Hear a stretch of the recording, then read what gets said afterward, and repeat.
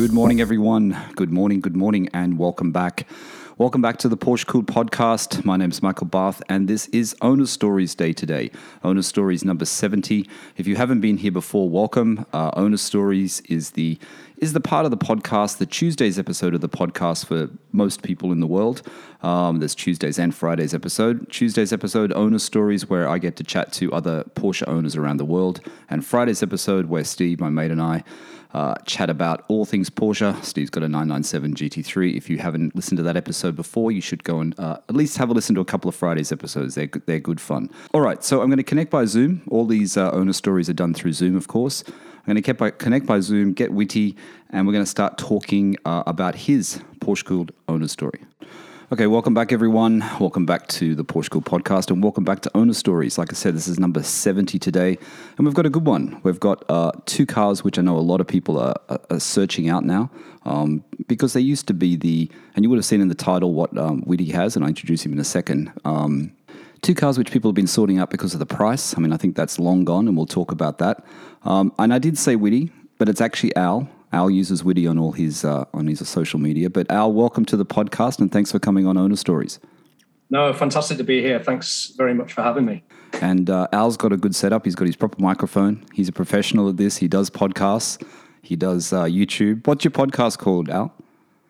Yeah, so everything is under Witty924. So if you do the old Google search, you'll get a whole host of things from podcasts and videos, comments, and all of that good stuff. So yeah, try to share the passion that I have for it. Yeah. Fantastic. So that's Witty924. I'll just mention that again. I'll mention it during the podcast so you guys don't forget, but it's at Witty924. Go and have a look at Al's Instagram while we're chatting now so you can see the cars we're talking about. And Al's been documenting his journey on both cars or one car? Both cars. Yeah, I think for me, it really started on the 924. And the background to it really was that I wanted to have more of a hands-on experience with Porsche. And the 924 gave me like the platform, one, to get my hands dirty. Yeah. Without the backdrop of feeling like I'm going to destroy something and loads of money. Yeah. Yeah. That sounds like a good plan. Let's get into that. Before we go there, let's go back to the very beginning, Al. Let's go back to where it all began. And we've spoken about this to every owner from the previous 69 owner stories about where it all began. Like those first memories of seeing a 911 or a Porsche or those first memories of being in one. Tell the listeners how it all began for you and when you first started noticing Porsche. Yeah, so I grew up in the age of the poster. You know, the posters on the wall where the three sort of iconic cars were, you know, the Porsche Turbo in the Guards red. We had the Lamborghini Countach in the white, and then the Ferrari Testarossa. So it was very sort of embedded in the day-to-day talking amongst friends about these amazing cars that were sort of out of reach. You know, they were there on your wall and so on. As I sort of grew up and became, you know, attached to the workforce, I guess, my first roles were in the motor industry itself. So one of the first highlights for me as I sort of discovered the motor industry in a more sort of detailed way was that my first touch base was with Audi. And interestingly, it was the birth of the RS2.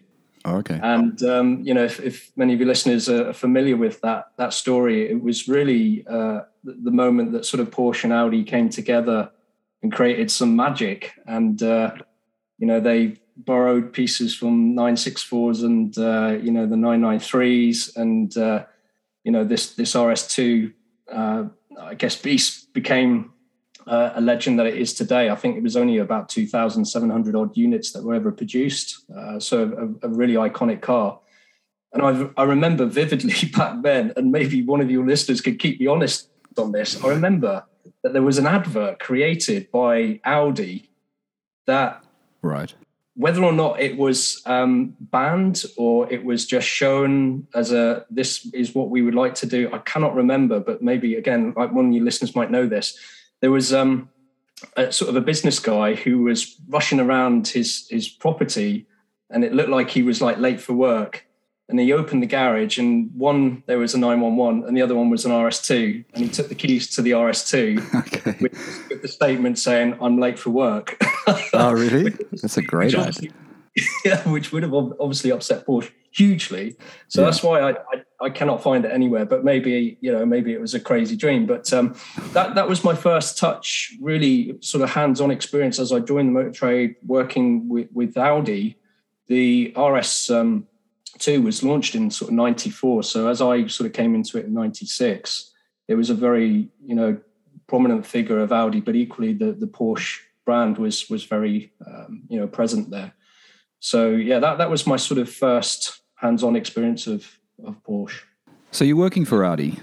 You're in the motor industry. You're obviously getting, you're exposed to a lot of cars. You're exposed to a lot of things if you're in the industry, right? And also in the UK, there's a lot of cars on the road. In the UK, you see a lot of different things. How does it all start then? Your sort of car journey. So we can get into the Porsches. How does it start? You're working for Audi. Do you own an Audi? Is that one of your first cars? Or? No.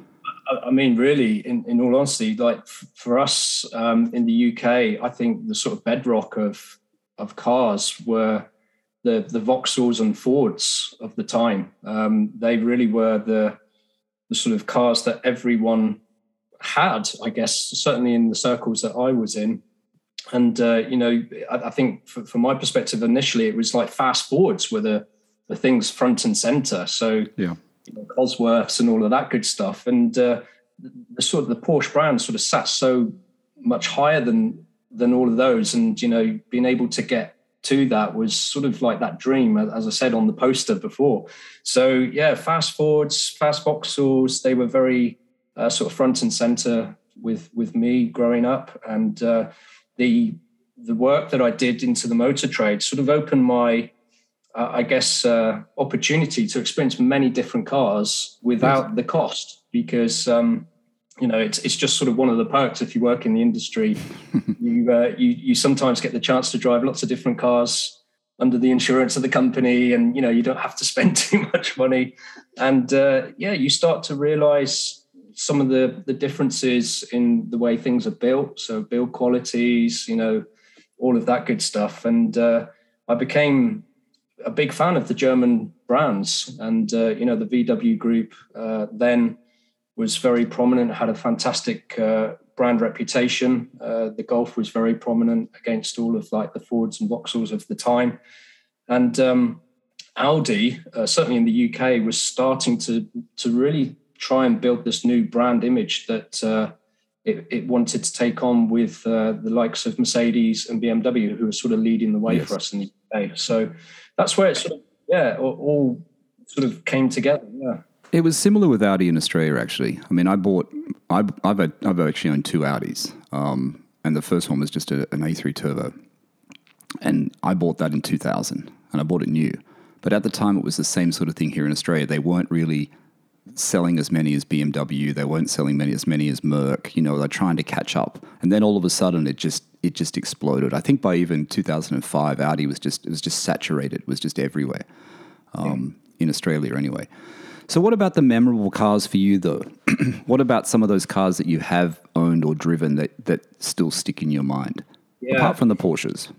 Yeah, no, I mean, as I was coming through sort of the ranks in the motor industry, I remember getting the opportunity to drive, I guess, cars that you wouldn't necessarily put front of mind. So one car here was a Nissan Almera GTI. And it was sort of born out of the great success that Nissan had with the Sunny GTI, which then became the Sunny GTR, which was a very iconic car back from Nissan back in the day, which was very popular with the mods and all of that good stuff. So I remember that being launched, and all the big car magazines at the time said, "Wow, this is a car that's going to take on like the Volkswagen Golf," because that was like the pinnacle. The Golf GTI was the marker to beat. Yes. So I remember that being a very iconic car that I managed to get my hands on for a number of months. And as a young lad growing up, that was just amazing. You'd never be able to afford that back in the day. So to have that access to these cars, to really understand what good feels like in terms of handling and power and things and how they're put together. It was a great foundation for me. I found myself very quickly then thinking, well, I want to get more exposure to the more premium brands. And that's where I sort of moved towards the direction, I guess, of the Audis, the BMWs, the Mercedes. And for me personally, away from sort of the work side of things, I started, I guess, like many, certainly where I grew up, exploring BMWs. So the 3 Series was like the staple entry point to sort of the BMW brand at the time. And from there, it was, sort of cutting your teeth on how are these things put together. You'd start tinkering around, just getting a feel for how things might work, and then ultimately doing some of the jobs yourself rather than relying maybe on garages to do it for you. So what were the years of the BMWs you were buying at the time? Were they the 90s ones, or were they the ones that have now exploded in value? Yeah, so I remember again very vividly when I was in the trade, we had this E30 that, if I remember rightly, was in a Java green, and it was like a bright metallic. It was a crazy color at the time. I remember it used to be parked outside the front garage. It was there for months, absolutely months. It was a convertible, fantastic when you think about it today. But at the time, no one wanted it. No one wanted it. Yeah, I know. That's what I find bizarre now. Even in Australia, like you used to see them come up and no one wanted them. They were cheap as anything, especially the convertibles. And the convertibles now, that flat tray top almost that they have, it's just such a fantastic shape, isn't it? If you're going to buy a convertible, then you buy that BMW, was it 320i or whatever it is, that's the one, 325i or 320i, that's the one you get. Oh, yeah. Yeah, it's crazy. It's crazy, and you couldn't get rid of them. They couldn't get rid of them.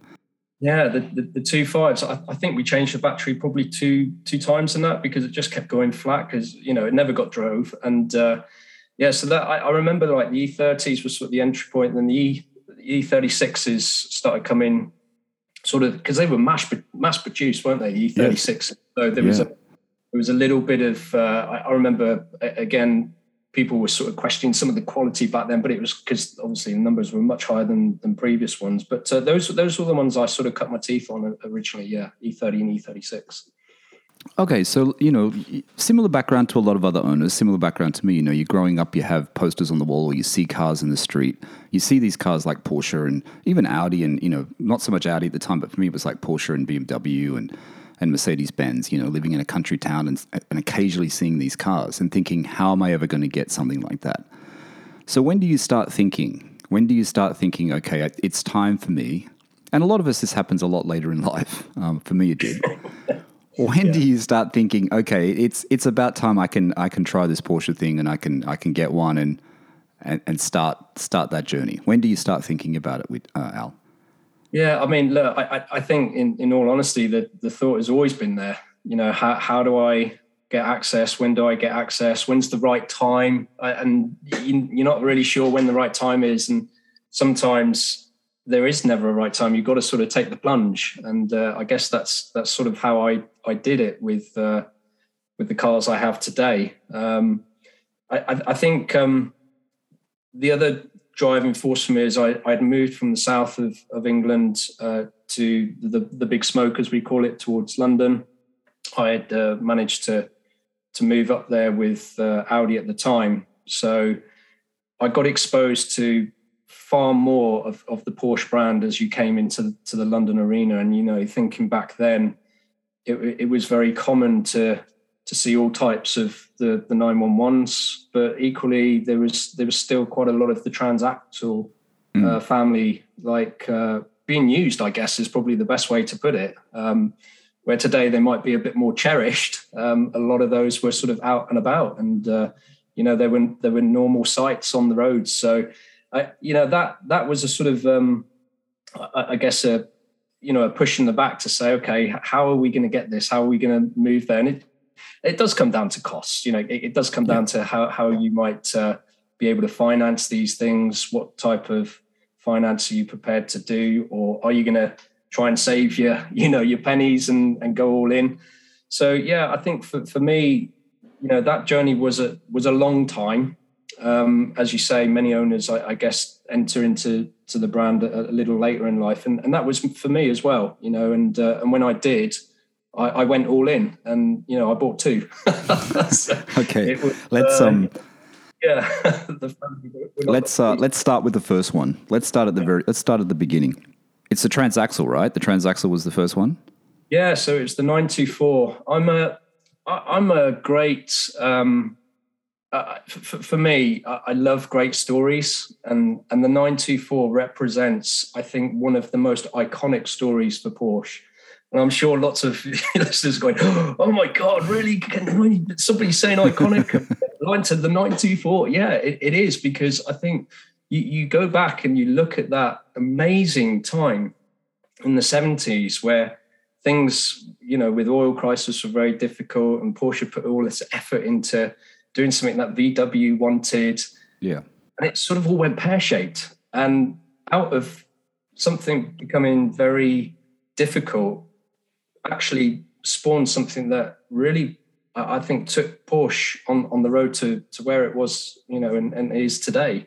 And, it's a fabulous story. If you've not actually sort of looked at the 924 story, it just, everything about it, from the parts that they used, from the engine that's used. And I know, a lot of people be throwing the engine sort of story in there.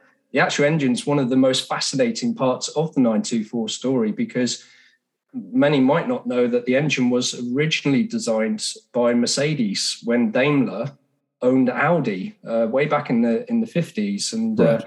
for about 6 or 7 years, when they put all this money into it, okay, they didn't see the benefits, and then the VW group sort of grabbed it and bought it all, and then the 924 story continues. But I was very inspired by the story of how the new sort of the 924 came to fruition and came into the world, and was one of their best-selling cars to date. 120,000 units or so. Yeah, and it's terrible. It's terrible, Al. Like I actually don't know much about the 924 story.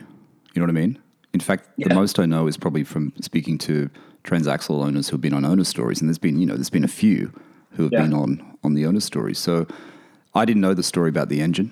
That's the first time I've heard that. I didn't know about that. What else is another unique thing about the 924 that other people may not know, the listeners may not know? Well, I mean, when you think that when it originally was born, the engine, 70 horsepower.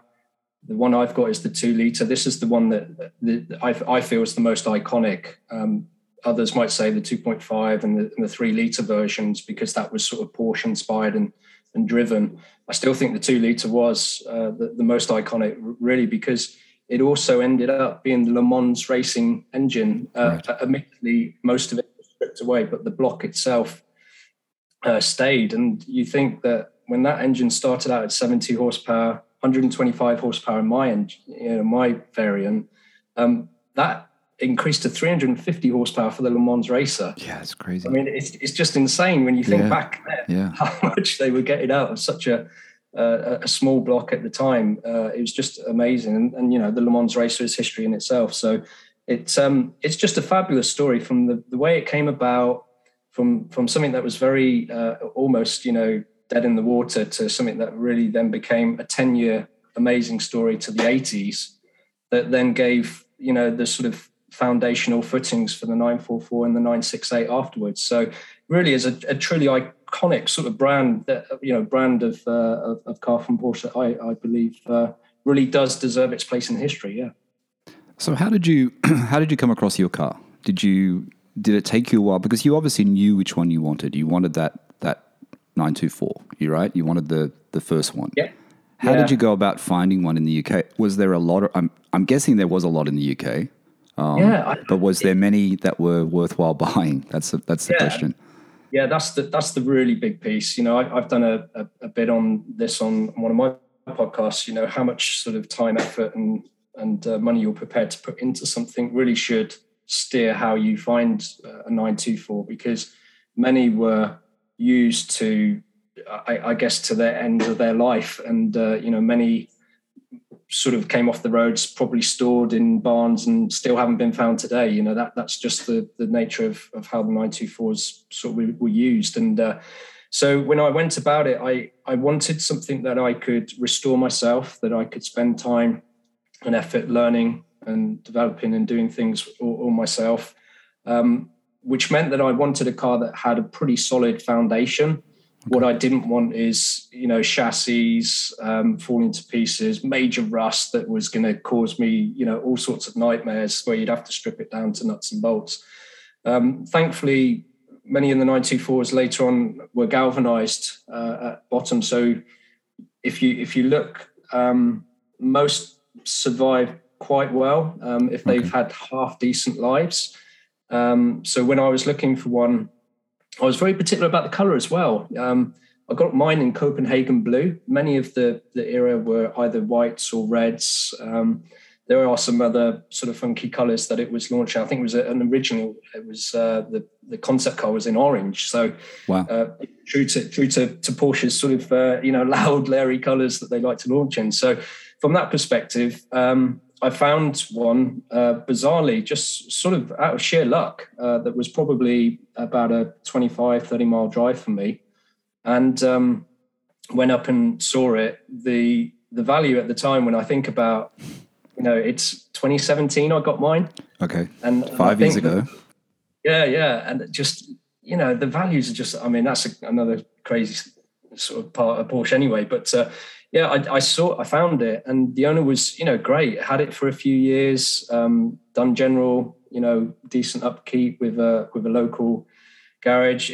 Amazingly, the history he had was what really sold it for me. So I've got the second purchase invoice with the owner's name, details, with the garage that no longer exists. Right. For the purchase price, 1987 for £9,700. Really? And it's and I've just got all of this history.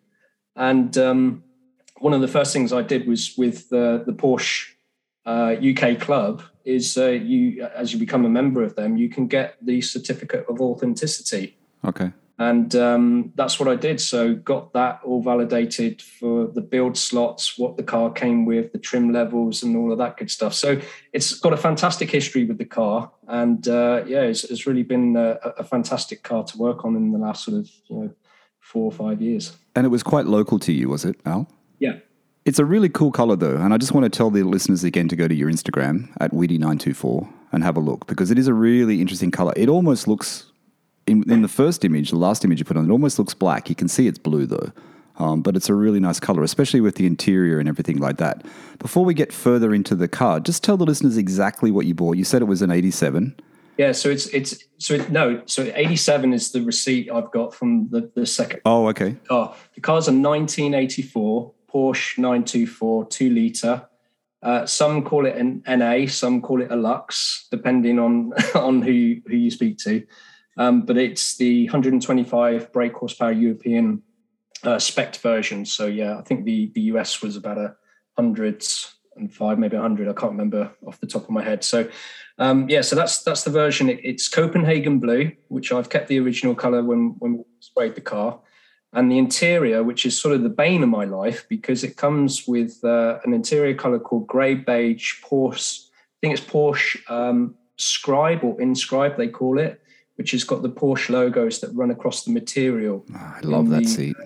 Yeah, the center of the seat and the bolster. So it's got leatherette bolsters with the cloth interior in the middle. So I'm in that really crazy predicament right now where my back seats are in fantastic condition, but both the driver and passenger seats have got those classic splits between the leatherette and the material. Right. You can go down the route of authenticity and keeping it original as it left the factory, but knowing that material is very hard to find now, if at all, is if there's any left, and then take the plunge of whether you reupholster the whole sort of interior or leave it as is. So that's where I am with that journey with the interior right now. Yeah. Wow. I have seen that fabric appear somewhere. I can't remember whose Instagram was it. Maybe it was Classic FX in the UK. Maybe it was Gary at Classic FX. I think I saw it on one of his Instagram posts, but I don't know whether it's available. But I'm guessing it will be expensive because there's not that much left. Do people reproduce that fabric? Do people are making copies of the Porsche fabric or not? I would love if someone out there knows of someone, because I have searched so many places in the UK, even into Germany. I was told by one great supplier in Germany that that particular fabric, the grey beige they call it, yes, looks like light beige, is they haven't seen it for several years. Okay. The dark, because it came in black as well, the black is a bit more available, I believe. The same material was used in the 944 as well. So it's a shame. I don't know how many other owners are in this sort of predicament where they've got seats that have slightly split, whether they take the plunge to move to all leather or just change the color altogether. So yeah, it's a tough one. It is a difficult one. So when you found the car, when you found the 924, it's local to you. I mean, you know what to look for, right? You knew what you had to go. You went and looked at this car. You obviously didn't get an inspection. You obviously checked it over yourself, did you? Is that what you did, Al? Yeah. So the classic things like rear main seal leaks, just checking that most of the sort of the nice thing, obviously, with those sort of cars in the 80s is you've got access to everything. When you open the engine bay, you can climb in with the engine. There's so much space. So it's being able to see, where the wings are, making sure that there hasn't been any accidents, the floors at the back, looking underneath at the rails, getting a feel for the suspension again, all of that good stuff. It's very simple stuff to work on and see and get access to. So overall, the thing I knew it had was a rear main seal leak, but that was fine because I sort of was prepared to do all the changes, with the clutch and the torque tube upgrade and everything that I wanted to do anyway. So yeah, so I bought it knowing that it had a very strong history. The owner currently had it for a good sort of 3 or 4 years, had right. used more than daily in some respects. So I knew it was a pretty solid base to start from, yeah. So does it have true mileage? Do you know what the mileage was? Was it true? I've got full true mileage, which is backed up by the DVLA in the UK and all the MOT certificates right back to 1987. Fantastic. So what's the mileage up to now then? I've got 92,000 on it, yeah. Okay, that's not so bad, is it? No, it's for a 924.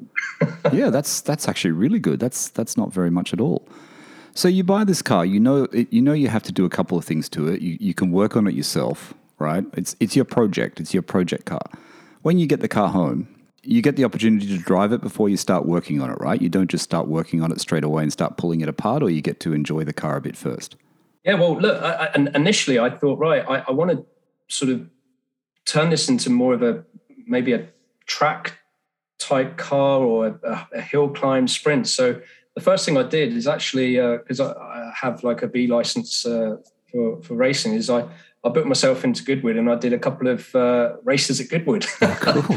Great. So I just thought to myself, look, you're probably not going to know how bad this car is until you really put it through its paces. So why not put it through its paces on a track? So that's what I did. It was they call it a sprint series. So you're not next to anyone, where you can collide or anything. It's just you, the car, and the track, and you go for it, and you get a time, and over a number of runs, you get to hopefully increase your time because you get to know the track better and all of that good stuff. So overall, the car did really well, but I immediately knew that the suspension all needed working out. I knew that some of the linkage in the gear setup, gear stick, which is it's a traditional failure point because the parts just wear over time. Right. So all of these things, I just knew immediately I need to go and sort out. So it gave me a great base from which to build. So then you can start to build almost like a project plan of how much you want to spend, which bits you want to tackle first, and go from there. But I think that's a great way of doing it. You know what I mean? Like go to Goodwood, like you said, you have that opportunity and you get to know the car.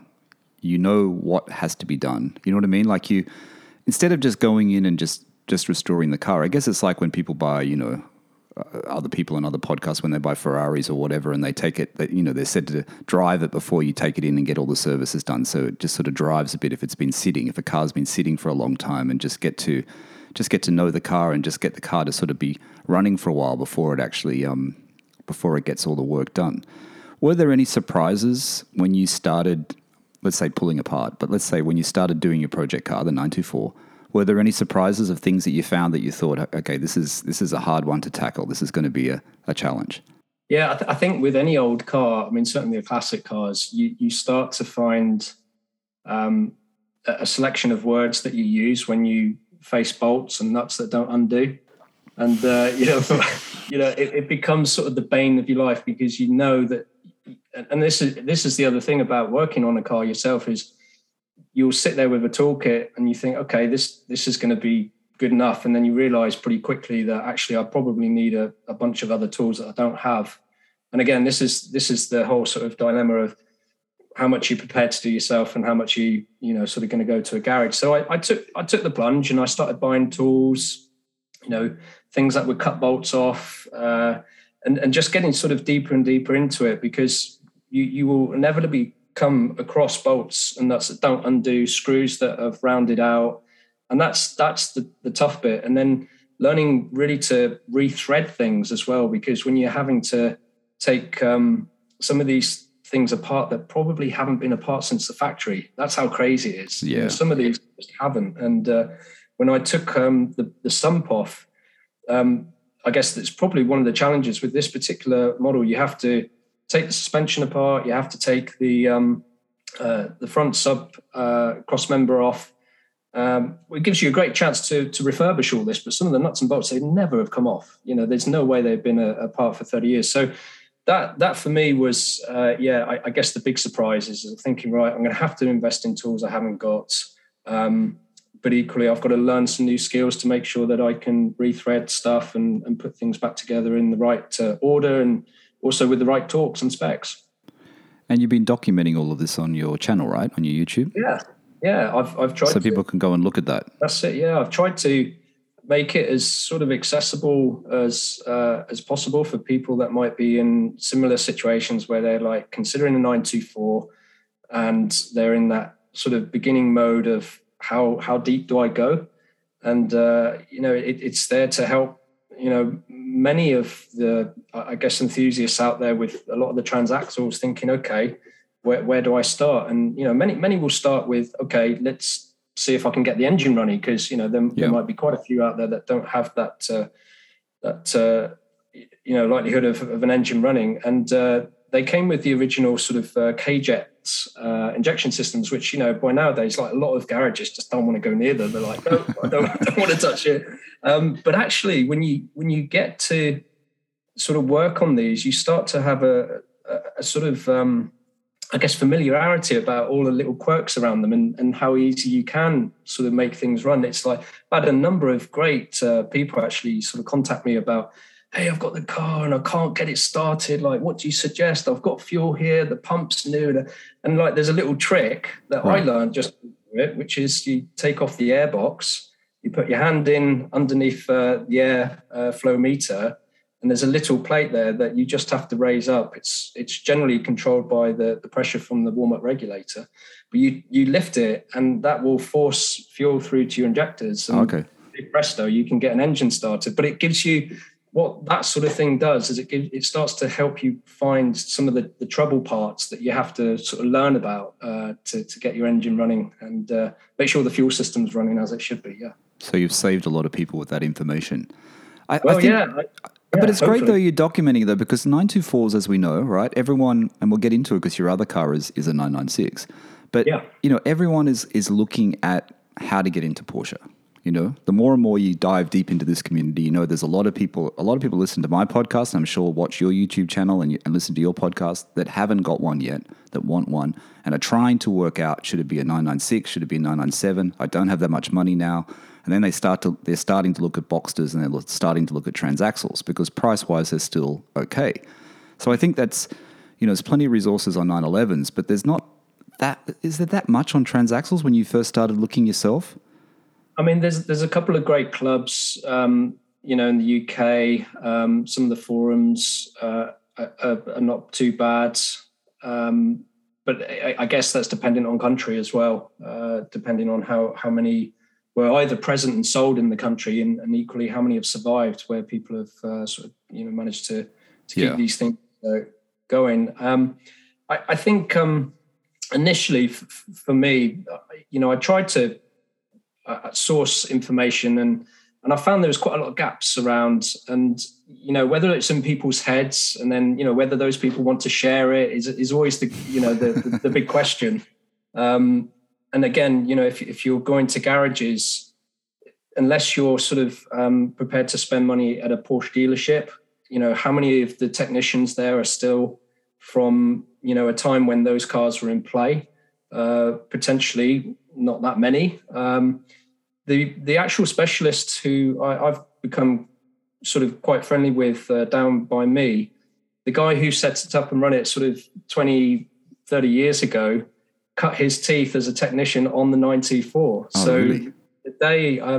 When I redid all the suspension on it, I fitted gas coilovers on the front, and because it's a torsion bar at the back, you just have shocks, so you can set the bounce back and all that on them. I took it down then to get the whole car realigned, so it's 4-wheel alignment. And because no normal garages can do it, because it's a special tool for the back, which is a centric bolt. But equally, no one wants to touch it. They're like, oh, no, I haven't seen it. That sort of stuff. I don't want to get near this. I'm not interested. So thankfully, this specialist was like, yeah, bring it down. And they were all excited about seeing it, because they're like, we haven't seen one of these in this condition for ages. Oh, that's great. And they loved doing the 4-wheel alignment, spent probably a little bit too long on it, but and then they took it out for a drive and all that. But that's nice. It's good that firstly, there are pockets of expertise that you can find that are around. But I definitely, when I sort of started the journey, I thought if this can help others, and I'm not a master technician by any means. I haven't been trained by Porsche, but the whole process of documenting what you might have to think about, what you go through, the tools that you might need, some of the problem areas you might discover as you go through this. I've tried to document both on the podcast and the YouTube channel. Yeah. Are you also writing this down, Al? Is this a new book that's going to come out? WT 924. I don't know. I mean, it's the complete 924 guide. Yeah, I mean, I've definitely been at that point of time thinking, what's next? And is it another 924? But is it something like the turbo? Yes. Amazingly, there's the like with all the Porsche brands and different iterations that they come out with these specialist ones that are sort of the iconic part of the number. And the 924 has that. It has these 400 GT, or they call them the GT 924s, that were built primarily so Porsche could enter Le Mans. Yes. And if you can find any of those, I mean, they're stratospheric numbers in price. As sorry, Al, is the 924 the only one that was the GT? There wasn't a 944 GT, right? It was just a 924 GT. Oh, I don't know, actually. That's a good question. Good question. Because I have seen one, and I saw one, and I'm sure I'm not dreaming this. I saw one in Autohouse Hamilton, the specialist where I take my 997 to here in Sydney a while back, and I swear they had it was a GT and it was a transaxle, and for the life of me, I remember it was red, and I can't remember if it was a 924. I'm guessing it must have been the 924. Yeah, so the interesting thing about that is that when the GT was sort of created in the GTS, because they had all the flared arches, it sort of gave birth to what the 944 was to become. Right. So it was sort of, again, the foundational makings. This is why I love the 924 story. Yeah. Sorry for interrupting. What are the things though that you doing? You said the alignment, you had to get the guys to do it. They spend a lot of time on it. It costs you more money when you're getting other specialists to do things. Are there any other things that you've had to say, well, I have to put my hands up in the air, I've got to get someone else to fix it for me, I can't do it? No, I think that's it. I mean, I had I actually, there was one other thing, the torque tube. So within the torque tube, which joins the engine to the gearbox at the back of the car, the torque tube bar sits within 4 roller bearings, and those bearings over time, like any bearings, can start to whine or break down and noise. So I took the plunge and got those changed, but I asked actually someone that had sort of a bit of knowledge from I think they were running a racing team, if I remember rightly. Okay. I mean, it's a few years back now. And they had a specialist way of just pulling out because otherwise you have to get like this long threaded bar. You have to do a load of cool stuff to basically extract the bearings and then put the 4 bearings back in with the bar again. So that just made sense to get a reconditioned one, and they did all that for me. And then, I just put it in the car when I was doing the other bits on the rear main seal and stuff like that. Right. And again, like with the 924, it's certainly with the 2-litre engine, because it's a non-interference engine. Excuse me. It gives you a bit of peace of mind that you can be a little bit relaxed, knowing that you're probably not going to destroy anything to a point that you have to go and buy something new. Okay. Yeah. So, that was sort of the backdrop of when I looked at the car. I just thought, there's no way I can cause too much damage as I'm learning through this process. Yeah. So where are you doing all this work, Al? Is this in your you've got a garage big enough, or are you doing it on your driveway? Where are you doing all this work on the 924? Yeah, so this is the crazy thing. I have done it on the driveway for the best part of 3 or 4 years. I've managed to get it in a garage at the moment, so it's sort of dry and hibernating for the winter. Right. So I think that's where a lot of the people who I've sort of got to know over the years of doing this, and then I say, "Are you still on the driveway?" I'm like, "Yeah, I'm still on the driveway, like on jack stands and all that crazy stuff." Well, that's great. That's a great part of the story. I thought you were doing it on the driveway. Yeah, that's a great part of the story. So you've got the 924, and you said to me before we started recording that you bought your other Porsche pretty soon after, almost the same time. So let's just get into the next one, the second one, and how did that come about? So I think both purchases happened within 3 months. Okay. And again, I'm a sort of maybe I'm a sort of believer in the underdog, and the reason being is that the 924 was I guess for many is the underdog of the old Transaxles, and the 911 that I have is the 996, and we all know the stories there. But equally, the 996 with the Boxster at the time.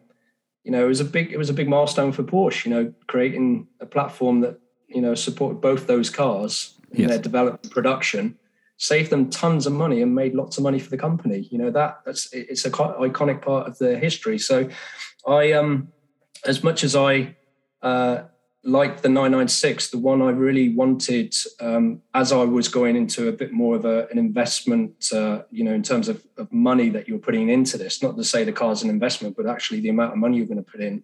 I wanted something that took me away from some of the documented challenges that we know that exist with the 996, but equally, I wanted to have a little bit of the historic part of Porsche, and that sort of guided me towards the turbo. So the 996 turbo with the Mezger engine, as we know, is the iconic part of what that car is. And the one I wanted to get, which again a little bit more rare, was the X50. So it was the power pack that they added to the car. And the reason why it's so rare, certainly in the UK, it was like an £8,500 option. That's a lot. So huge amount on top of the car, along with when you're adding all the other bits and pieces that you might want to spec your car, suddenly these numbers rise up. So there isn't that many of them around. And it's also the way I think they finished the 996, certainly in the UK, with the Turbo S, which came with the power pack as standard, and then the upgraded carbon brakes and stuff that it got. But so that's the one I ended up with. And again, my sort of love of blue sort of directed me to a car that was Lipus blue. Right. With the Metropole blue interior that has the full carbon pack as well. So I do have the classic, and I'm sure again your listeners will know, the carbon that runs underneath the front windscreen, which at the time caused a whole host of challenges because the glue that was used would make the carbon come up from its position. Oh, okay. So yeah, it's just one of those things. People will know that if they had the carbon pack, it was one of those problem areas. But it looks super smart when it looks. I'm looking at the car itself is fantastic. Your turbo is fantastic. Tell the listeners exactly though. So what exactly did you buy? The year, the options that came with the car that you know of, apart from the X50. What was included? And is it? It's a turbo or it's called a Turbo S? Yeah, this is the interesting thing because like the way they were registered, I think they called them Turbo Tiptronic S's. Okay. And again, some of your listeners might be going, "Oh my God, it's a Tiptronic nightmare! It's not a manual." The reason I did that because I did a lot of research on this as well is that the manuals I know can have a little few hiccups, right? I know that there's issues there. The thing with the Tiptronic, which I found fascinating, is it's a gearbox that was actually developed by Mercedes. So if you go back, through that, you can see that it comes from fantastic roots. The box itself, I believe, was also used in the McLaren SLR Merc. Oh, really? Different componentry inside. So again, people can keep me real on this, but I believe that's also where it's been used. And the box itself, if you really want to get into sort of modding your 911 with a tip, the Merc community with this particular gearbox have done some amazing modifications to get superpower, from the box itself, but equally paddle shifts, different clutches between gears. It's fascinating what the Merc community have been doing it. But the reason I went with that is for two things. I think the turbo in its guise has been doing what Tesla have become sort of famous for in the last few years. Is that straight line speed, the 0 to 60 start, pushing you into the back of the seat and everyone just smiling with a big grin. And that, from my perspective, is exactly what I wanted. I wanted that wow factor, not just for me, but anyone that I took in the car. And equally, I wanted like the classic sort of Porsche GT Cruiser. And for me, I think the turbo did that in spades. That's not to write it off from a car in corners, because it can certainly handle itself, very well. There's no doubt about that. But as a sheer off the mark traffic light type warrior, it was awesome. They're a great. The 996 Turbo is a great looking car. Marco, who's been on Owner Stories before, my friend in Sydney's got a Speed Yellow 996 Turbo. His is manual. But just seeing that, for the first time when I came back to Sydney, when I first saw it in December or whatever it was, it's just a beautiful car. And Speed Yellow, I never really appreciated Speed Yellow before until you're actually close up to it and you see it. And being 6 a.m. when we first started driving and seeing the changing color when the sun's coming out of that car, it's a beautiful color. And I think your color as well, lapis blue, is one of those colors as well. It changes depending on the light, doesn't it? So much. It does. Yeah, it's super cool. The Tiptronic, though, I don't know where I've read that or I've watched something before, but I've actually heard that before, that the Tiptronic in the 996 Turbo, if you're looking for a 996 Turbo and you see one in Tiptronic and it's a little bit cheaper, which they normally still are, it's a pretty good alternative because the Tiptronic is pretty good in the 996 Turbo. Now, I don't know where I saw that. I can't remember. But it's exactly what you've been saying, that it was it is a good transmission. Yeah, I mean, look, the guy who had it before me, again, I'm very fortunate. I've got an absolutely fabulous history on the car from when it's new. And the guy who had it before me actually traded it in and bought a Ferrari 599. Why he left the Porsche brand, who knows? But it really has got an amazing sort of history. But equally, it's got some great little mods that he did. So he put a full car graphic exhaust system from headers all the way back through. Very nice. Sounds superb. I mean, it gives sort of the additional whistle of the turbos as they spool up, which is a great sound.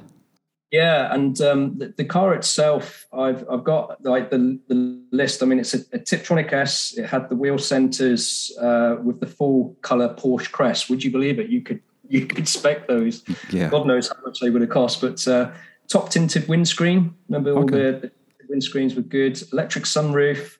The telephone module for PCM.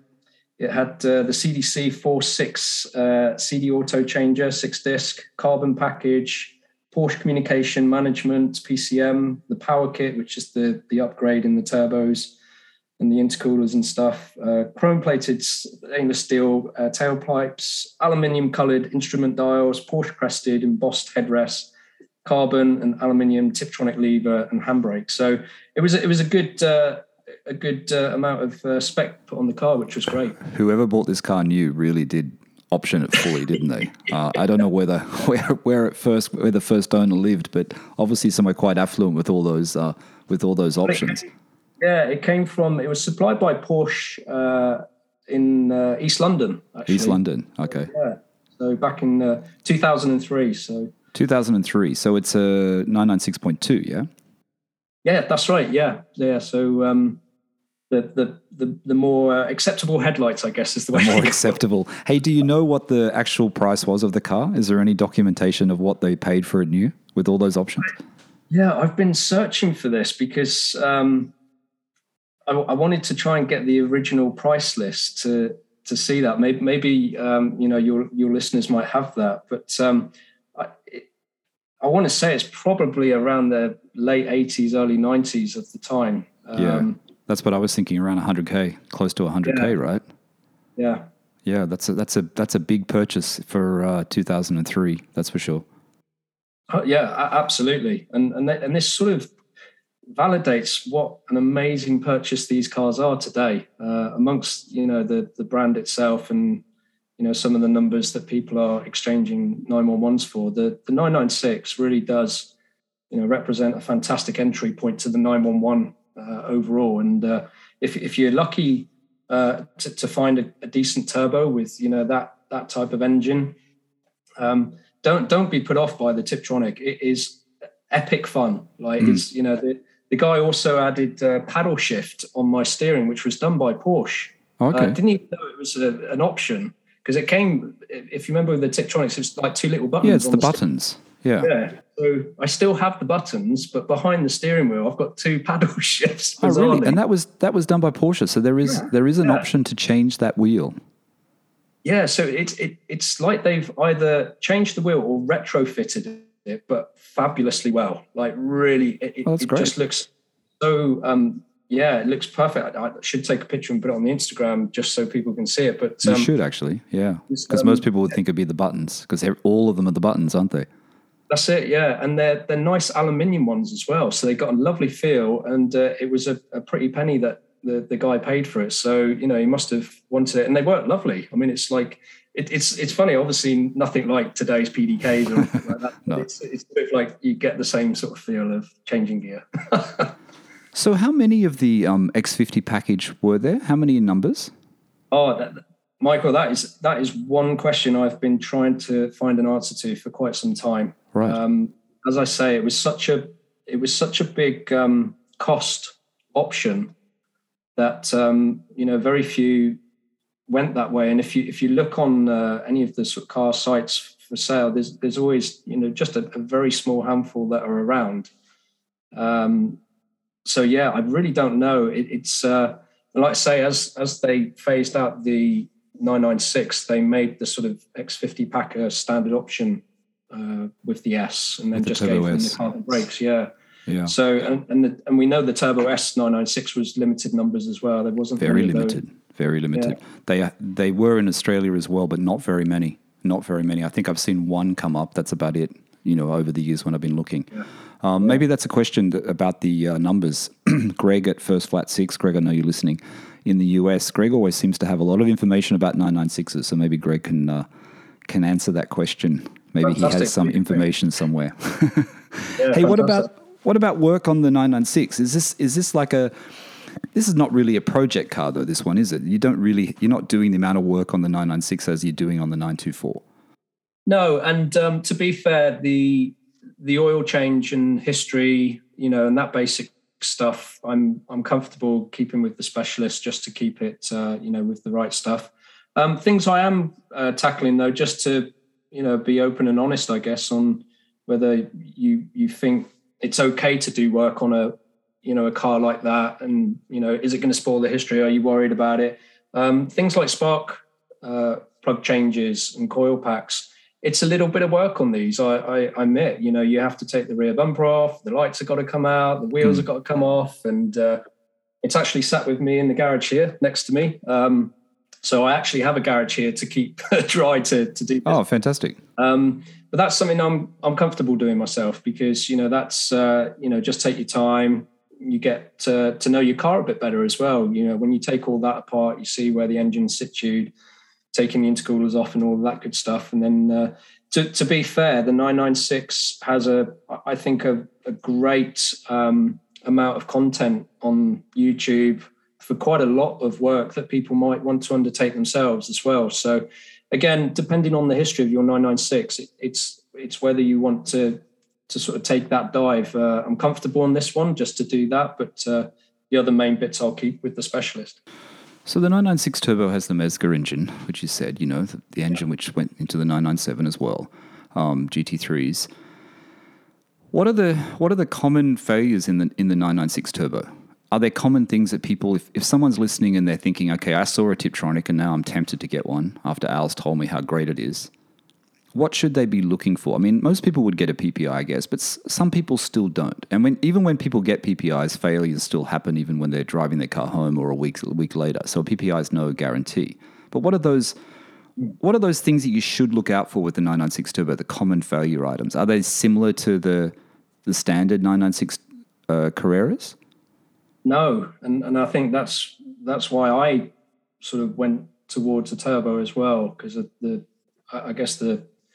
solid history of the Mezger engine.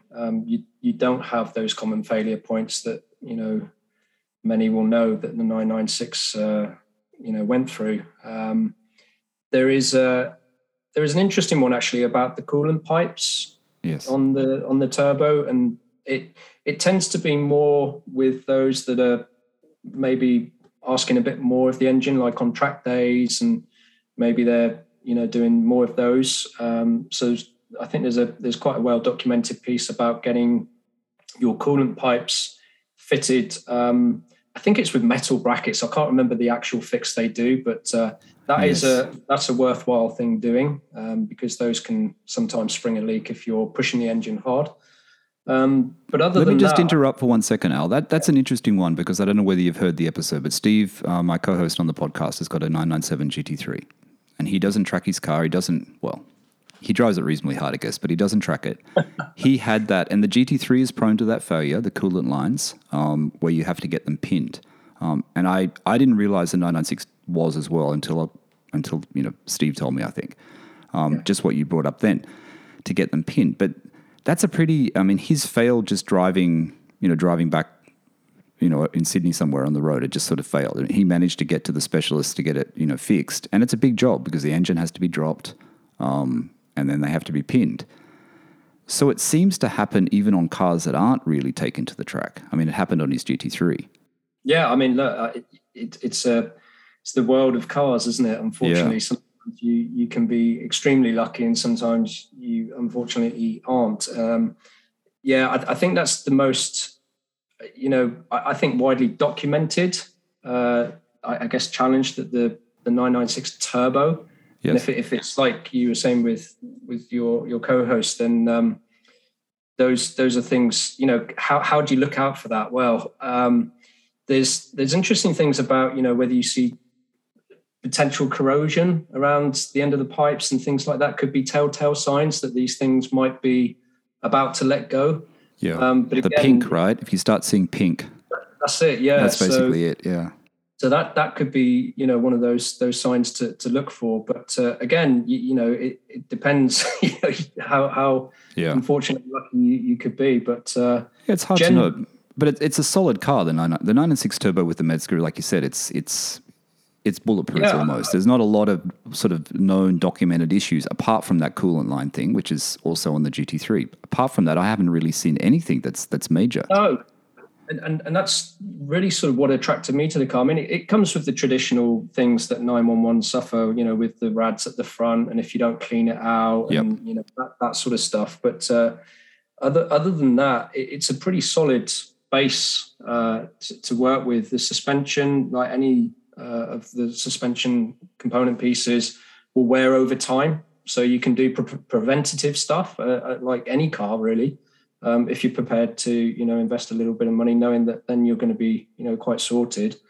But yeah, there's generally none of those horror stories of catastrophic failures or anything like that. It's a pretty solid, reliable base, and you tend to get lots of, enjoyable hours of driving from these. So, I've owned mine since 2017 now, and touch wood, I've not had any issues. The MOTs that it's had, it's sailed through.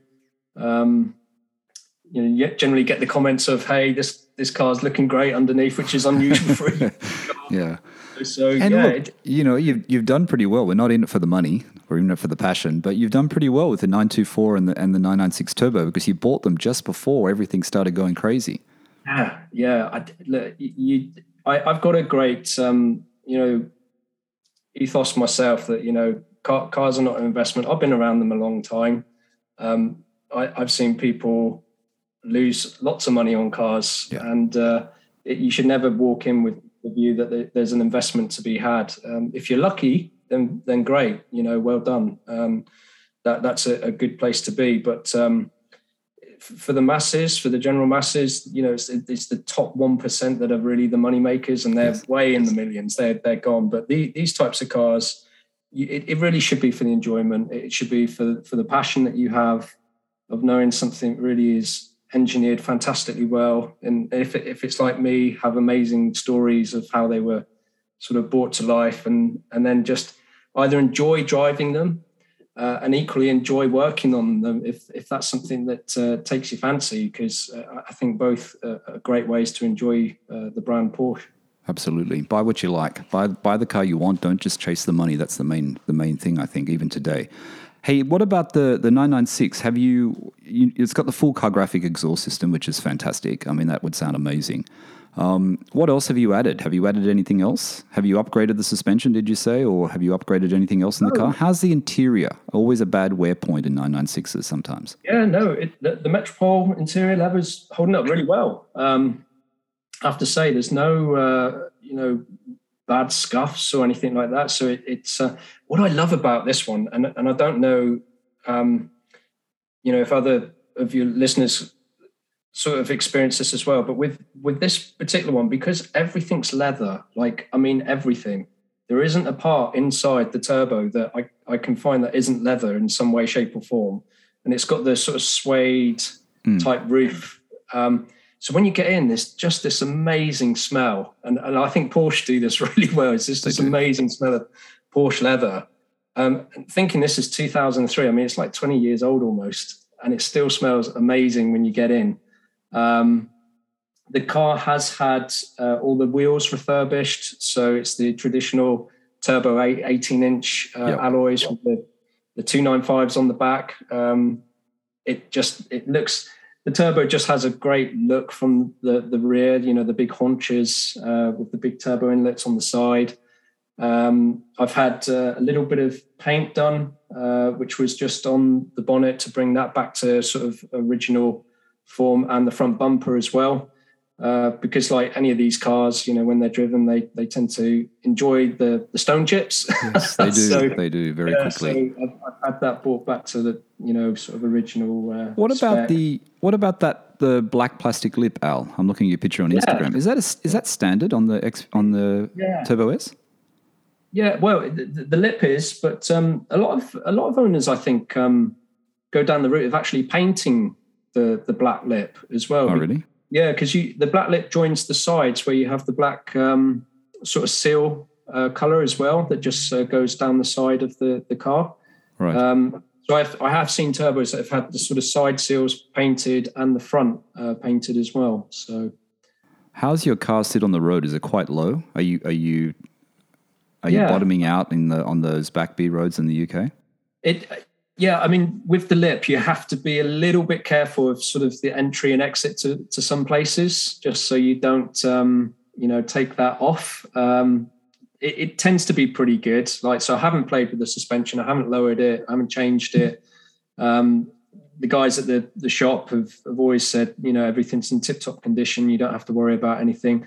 But I've heard a lot of the stories, from your podcast as well, and a lot of the views on modifications and better suspension for the 911s and in particular the 996s. So I've always looked around at that, and it might be something that I consider maybe this year, next year, just to take that next step. But pretty open to recommendations on that, because I know there's so many different sort of setups that you can apply to these with different makes as well. Yeah, it's not easy. Exhaust and suspension are the two hardest things, aren't they? At least your exhaust is sorted out. You don't have to worry about that.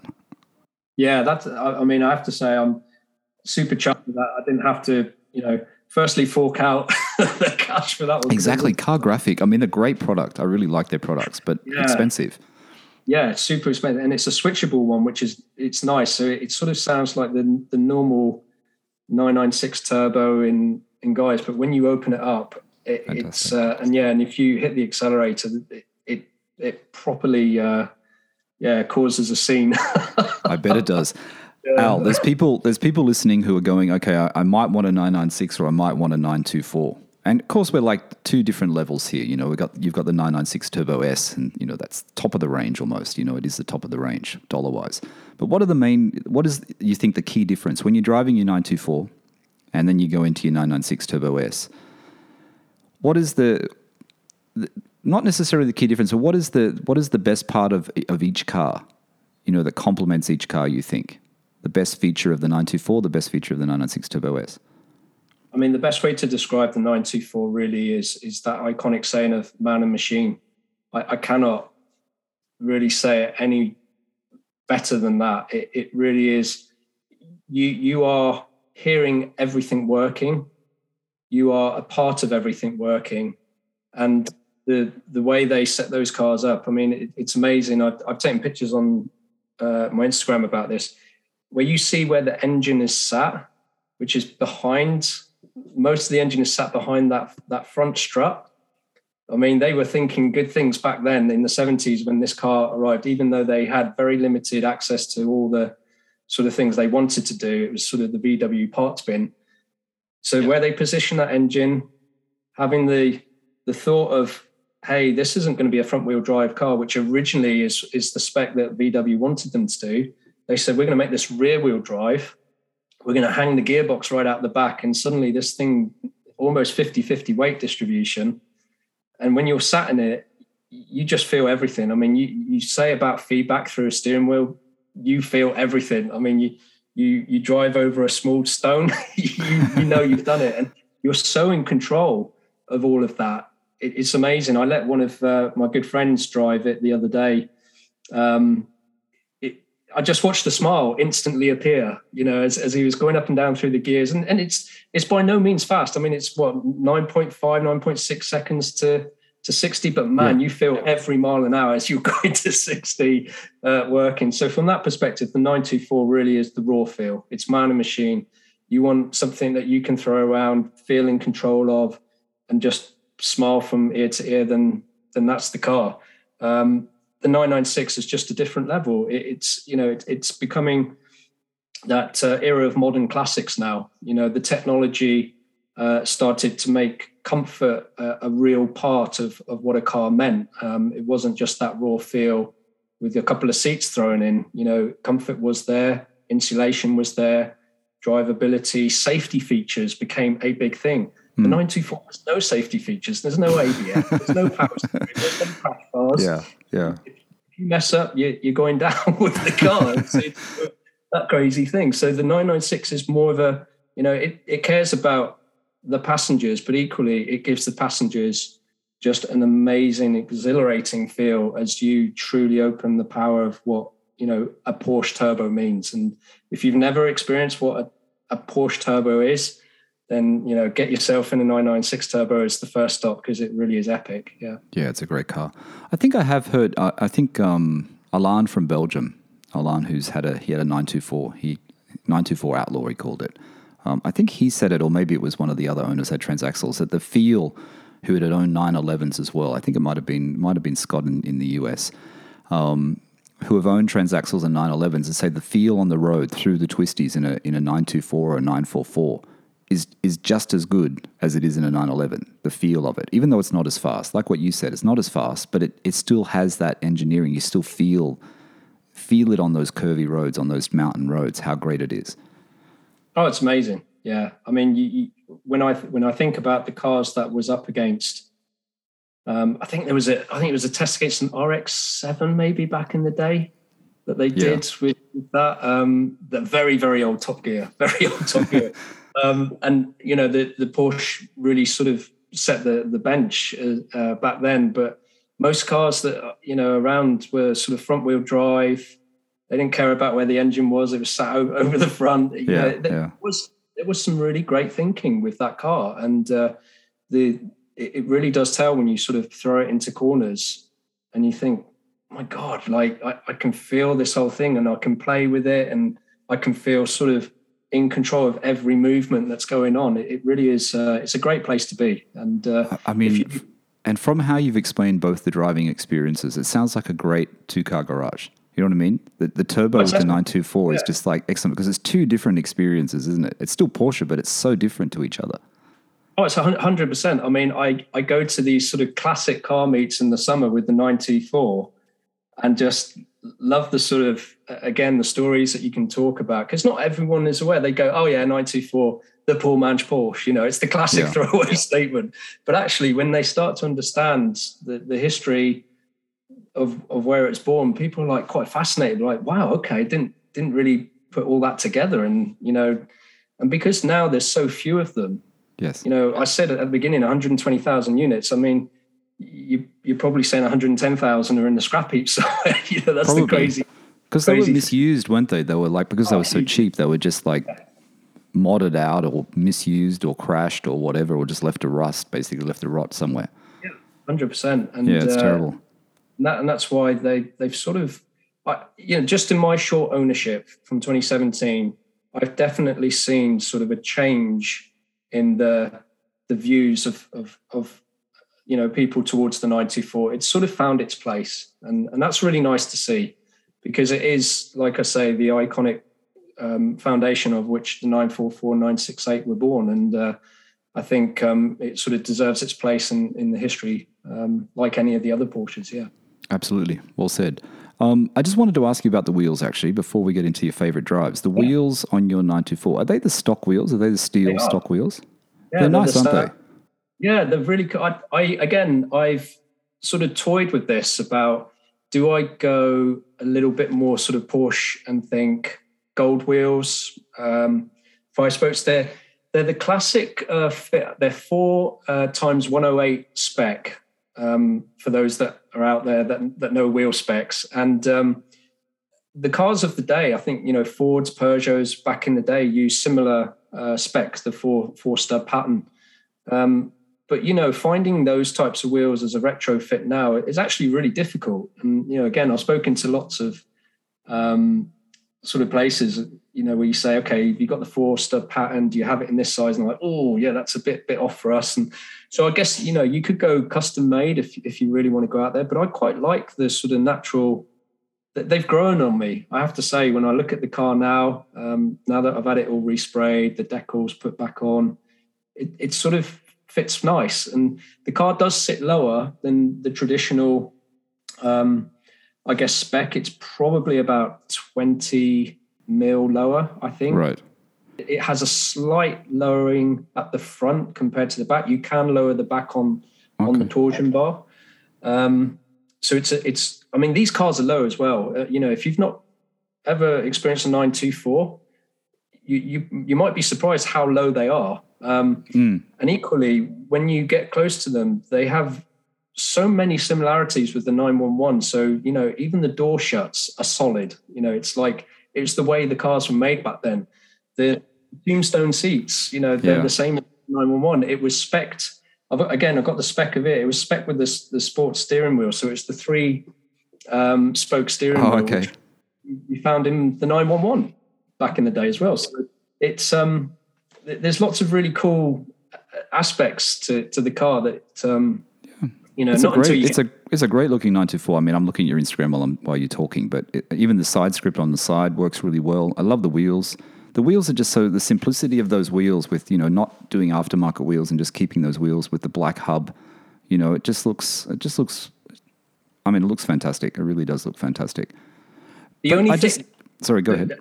Yeah, I'd say the only mod that I've actually done on the car, and it was by sheer coincidence and luck, that there was, I don't know if you've heard of them, Janspeed exhausts.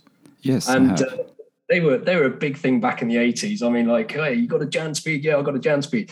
And I was looking around because I knew my exhaust had a hole in it, and I was like, oh, the usual suspect is I think Danks are the providers for the 94 and 44s yes. that you could get about £300 or £400, I believe. But I was doing a search, and there was this guy who said, hey, I've got an original centerpiece and back box, so 3/4 of the exhaust for a Janspeed, which I bought new in like the 80s. It's like really? Crazy story that he's had in his garage, never used, all so wrapped up in the original packaging, and said, oh yeah, I only want £100 for it. And I was like, yep, I'll have it. And I grabbed it and fitted it, and it's got twin exhaust, and it's just got, honestly, there's a little video I did of it, and I called it like the sound of the 80s, and it is absolutely the perfect sound for those growing up with the sort of cars back then. It is the perfect sound of the 80s. I just remember these Janspeed exhausts. It's got a great little rasp to it, and that's the only upgrade officially I've done on the 94, yeah. I'm definitely going to watch that one. I like your interior, though. It's two-tone, your interior, is it? It's got a darker dash as well. Yeah, so it's the beige grey on the materials, but then they have it's like a dark brown. It's nice. Which is on the doors. But like all 924s, and again, as you get to know how these cars were made, they had the classic crack dash of the day, and like it was 911s of the day. Yeah, I mean, it's sort of cars of the 80s, the way they used to make dashes and the type of materials and stuff. So if you left them in the sun and then sun cold, and then suddenly, hey, where's this crack appeared from? So you can get these fixed. And I've been, again, quite fortunate. I've got very, very minimal cracking in the car. So it's a bit of character, I see it as. It hasn't really bothered me.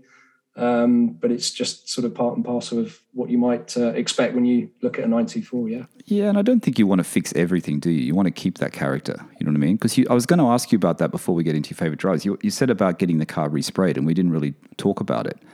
Was that a big decision to make? Because how was the paint before you actually got the paint job done? And when did you get it done? How long ago?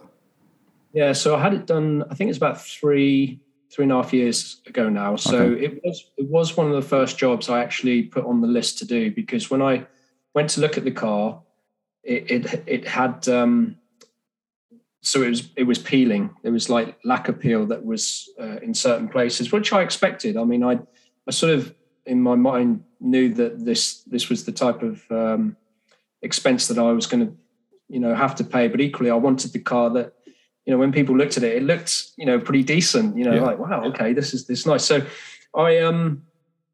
so as long as the underpinnings were good, like I say, no rust, no, major work that needed doing, then I could give it to a friend who was running a body shop. And I said, right, we're going to go for it. We're going to go for a full respray, take it down to where you need to, in some cases, if metal needed to be exposed, they did it, but it wasn't too bad like that.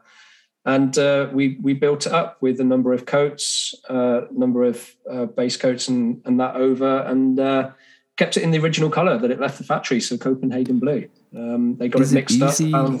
Sorry, Al, is it easy to match the colour these days with old Porsche colours? Are they the same, or are they slightly different? Well, so the great thing about this particular one, and I think with many of the 924s, again, someone might be able to keep me real on this because it might be across the Porsches of sort of the 80s, it tended to be more solid colours. So there wasn't the metallics or the pearlescence or all those crazy flicks that you commonly get today.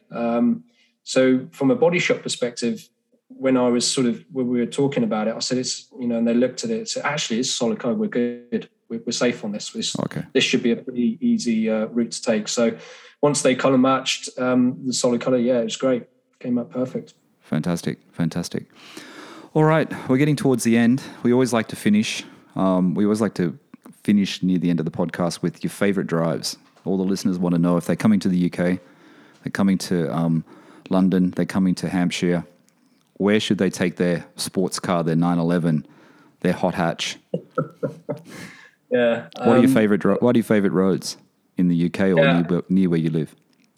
Yeah, so I think it's probably quite well known that sort of Wales, they call it the Evo Triangle, is a big sort of attraction for people in fast cars. But actually, Hampshire's got some great roads. So we have like the New Forest, which is a sort of a national park down towards the coastline. You go down towards Bournemouth and Portsmouth that way, and they got some great nice sort of roads that you can get into. You got Bewley Motor Museum, which is a great place where they have a lot of classic cars, but equally brands. They have like Simply Porsche and Porsche Meets and all of the great brands that people can go to. So some great roads going down that way. And you see a lot of the classic sort of Saturday and Sunday drivers out. There's some great cafes that you can stop off at, and get coffee with other enthusiasts. So yeah, some really great roads in Hampshire heading down towards the coastline. Yeah, I did the drive to Goodwood from London. We have a place in like East London, Canary Wharf. Nice. And Nick, who was on the first Owner Stories, he came pick me up and we went to Goodwood. He's a member, and we drove from Canary Wharf to Goodwood. That was quite a nice drive, actually. Yeah. The roads to Goodwood is very beautiful out there. I've actually never been there before. That was the first time I've actually been to Goodwood. But I'm hoping to go on I think it's 23rd of June, isn't it? I think the 23rd of June. I'm going with Nick and Barry, who's on a previous Owner Stories as well. So that would be awesome. That would be fun. Festival of Speed, yeah. Yeah. Excellent. Yeah. No, I think, if you go sort of the back ways into Goodwood, I think it's down through Petersfield and I think it's the South Downs and stuff like that. Yeah, some really great roads. Yeah. All right. I'm just going to tell the listeners again, go to Al's Instagram because, there's so much to cover with Al's story and we haven't really covered everything that he's done. So go to his Instagram. It's Wheaty924. And also his YouTube channel where you'll find all the videos of everything that Al's been up to. So that's Wheaty924 as well. And also podcast, you can just search on Apple Podcasts. It'll come up, Al? Yeah, any of the platforms I think it's on. So Spotify, all of those good things. So yeah, just Wheaty924 as well. Wheaty924, very easy to remember. All right, before we go, anything else you want to share with the listeners? No, I mean, look, it's before you sort of take the plunge into any of the classic Porsches, it's always good to have a backdrop of how deep you want to get into, that sort of thing. And I recommend that, you think about, the costs and the effort and the time that you want to put into these things, but equally massively rewarding. And, you will have epic fun. It's a heck of a good community as well around Fantastic these community, transactional Porsches as well that you can get loads of hints and tips from. So yeah, highly recommend it. If you haven't experienced that, then yeah, please have a look at it. I think it's great too how you had nothing, you had no Porsches, and then all of a sudden you've got two. Yeah, that's the way to do it. You've been waiting for that long. It's just like, let me just get two. So I never asked you about that actually before we close off. Future Porsches, future 911s. Is there anything else you've been looking at that you think, can I have a 3-car Porsche garage or should I just move one on? Yeah, I have looked quite hard actually at the Cayman, just because, that I'm quite interested in sort of the different feels of the different Porsches, so I'm in a Transaxle, which is obviously, very unique in its sort of setup. The 911, historically is the story of Porsche. But the Cayman is quite an interesting proposition now in that, it's the mid-engine thing, isn't it? It's like the true place that, you know, many say the engine should be for the sports car and all of that good stuff. And I've always been very drawn to the Cayman. I've done a few track days in them, and a few friends have had them, and, you know, they've really enjoyed like the whole sort of owner experience with them. The GT4s were very, you know, very interesting cars as they came out. And I just think, you know, now that they've got the RS version of that, I mean, sort of Porsche have taken that to the heights that it always deserved, I think. Yeah, and true. That's probably something that might enter the garage this year. I just don't know how. Which one, Al? 986, 987, 981? I think probably the early one. 986. Is where I'd start. I don't know. I've just got that itch. There's that little itch that I just think mid-engine Porsche two-seater. Yeah, it could be something that is worth having a look at. They're still reasonable prices, though, aren't they, in the UK? Yeah. Then, you know, you can find some really nice examples that have great history. And I know people like, you know, there's always this sort of maintenance angle and, you know, what to look out for. And, you know, there's loads of documented stuff out there to look at. But yeah, I think the Cayman has definitely been quite high up on my list for some time now. Yeah. Fantastic. That's a good choice, actually. It's a good choice. I always look at them as well because they are still reasonably cheap. I mean, if you want the S, obviously you're going to pay a little bit more. If you want an S and a manual, of course, the S and manual seem to fetch reasonably higher, a lot higher prices actually here in Australia. That's for sure. Yeah, I'm guessing it's the same in the UK as well. They do, yeah. I think the manuals always have that sort of extra appeal to those.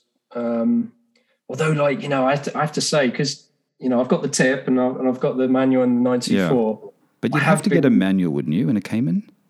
Yeah, well, I don't know. I mean, I've been sort of all the good stuff around PDKs as well, you know, which then it has, you know, because that takes you down a different path as well with the type of you might go for. That makes sense. But they're epic as well, aren't they? I mean, you don't hear a bad word said about PDKs in general. No, they just keep getting better. Yeah. So again, it's another juggling act. You know, I'm sort of sat here thinking, and maybe I'll do an impulse buy again. Do it. 3-car garage, even better. Yeah, I might upset the family a bit more. Al, thank you so much. Thanks for being on Owner Stories today. It's been fantastic. Thanks for sharing your story and coming on today. No, it's been excellent. Thank you so much, Michael. Really enjoyed it, and I hope the listeners enjoy it. And likewise with some of the questions and answers that we covered, if they've got some insight on some of those things that I didn't know, then please let us know. It'd be great. Yeah. And as I said before, go and have a look at Al's, all of his social, Witty924. So go to his Instagram, give him a follow, tell him you heard his story on Porsche Cooled. YouTube, if you want to see all those videos of what he's been doing on his 924 and 996, right? There's a few 996 videos there, Al? Yeah, they are. Yeah, absolutely. Perfect. So go and have a look at that. So Witty924, and also Al's got a podcast. He's very busy. You're very busy to do a project car and to do 3, Instagram, podcast, and YouTube. That's a lot, Al. That's a lot of stuff to do. Trying to keep myself busy. All right, everyone. That's Owner Stories number 70, and that's Al coming in from Hampshire in the UK with his 1984 Porsche 924 and his 03 996.2 Turbo S X50 package. Very, very special. All right, everyone. Thanks for listening to the Porsche Cool podcast. Bye for now.